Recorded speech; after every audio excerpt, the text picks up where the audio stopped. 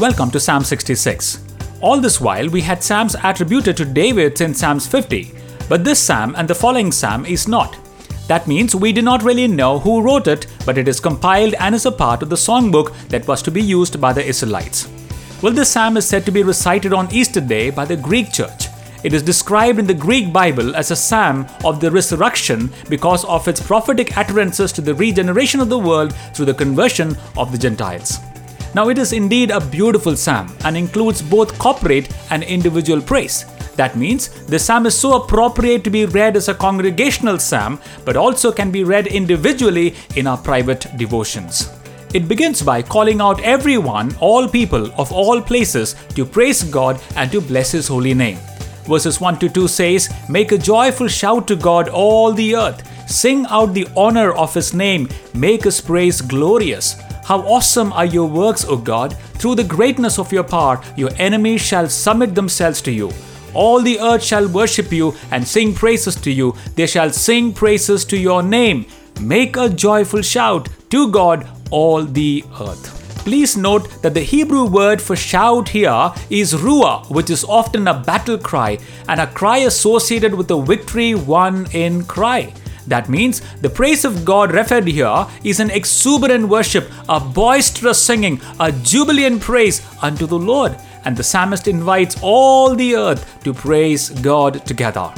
It also indicates that all the people of the world will see and acknowledge how great Yahweh is and will submit themselves to Him and will worship Him.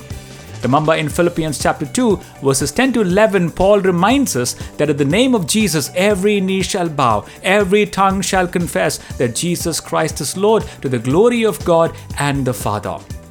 Now from verses 5 to 7, the psalmist invites all to come and to see the works of God that makes Him worthy of praise. He's inviting all the people to come to see the works of God that will make Him worthy of praise. It is almost as if the psalmist is taking people by their hand and is leading them to the sight of God's mighty deeds. He's kind of saying, come on, come and see the works of God. He is awesome in His doing towards the sons of men. Now, in one sense, isn't this what we are supposed to do? To lead men and women unto God through what He has done in our faith community. To tell guys, hey, look, come, have a look at the community of faith that we are a part of and see how God the Almighty has transformed each one of our lives. It is Rick Warren who says, a transformed life is church's greatest testimony. A transformed life is church's greatest testimony.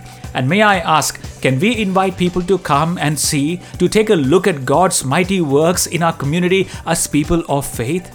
And would they see a high caste and a low caste sit together on the same bench at church? Would they see a white man and a black man fellowship with one another in church? Would they see a white collar and a blue collar kneel at the communion table? And if I may say, if they would see this happen, they will truly shout to God our Lord with exuberant praise, for who else can break this age-old division but our Lord? Can I dare to ask you to invite people of the world to come and witness our faith communities, to witness our churches?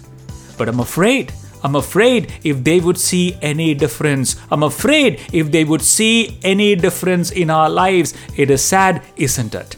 Did you know one of the greatest hindrances to those outside of faith to believe in the gospel is the untransformed lives of those who claim the transformational power of Christ?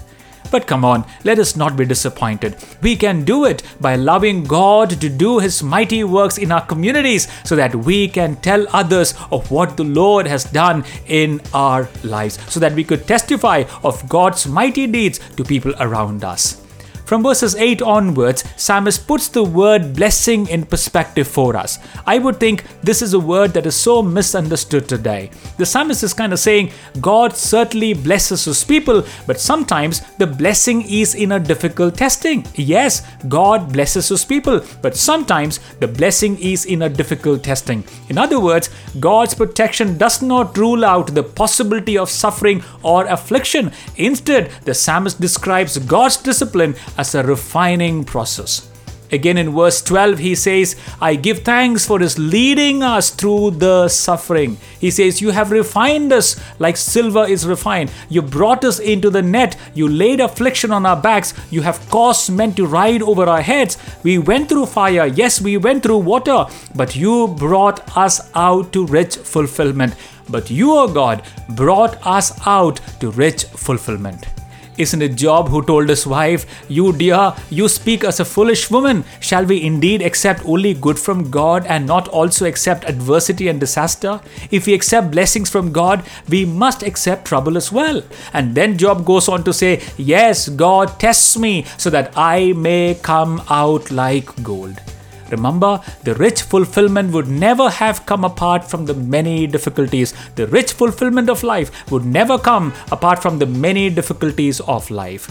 And then when you read from verses 13 to 15, you have what is called as the individual aspect of praise. Here the psalmist says, I will go into the house of God with burnt offerings. I will pay you my vows which my lips have uttered, and my mouth has spoken when I was in trouble. I will offer you burnt sacrifices of fat animals with the sweet aroma of rams. I will offer bulls with goats. Now, the psalmist had promised God certain sacrifices or gifts in gratitude for God's work when he was in trouble. And he's kind of saying, I will not sin by failing to bring this when God has now been merciful to me. Now, we must ask ourselves, have I ever made a promise to God when I was going through the furnace of suffering? Did I keep those promises? Did I pay my vows which my lips had uttered? And then from verses 16 to 19, the psalmist is calling everyone to come and witness his life, to come and to see his life. Now earlier, he was calling people of the world to witness the community of God and to see for themselves what God had done. But now he says, come, see my life. Let me testify what the Lord has done for me. I will declare his praise through his works in my life. Now, can we do that? Can we dare to have people take a look at our lives, our families? Would they see a transformed life, where the old is gone and the new has come, where the old is crucified and the new life that we live in the power of God? Would they see a sinner saved by grace, living victoriously for Jesus? Would they see our lives and shout for praise unto God who has transformed each one of our lives? Can you imagine what a witness a transformed life is for Jesus, isn't it? Now, what a beautiful psalm this is, allowing us to introspect our life from different angles.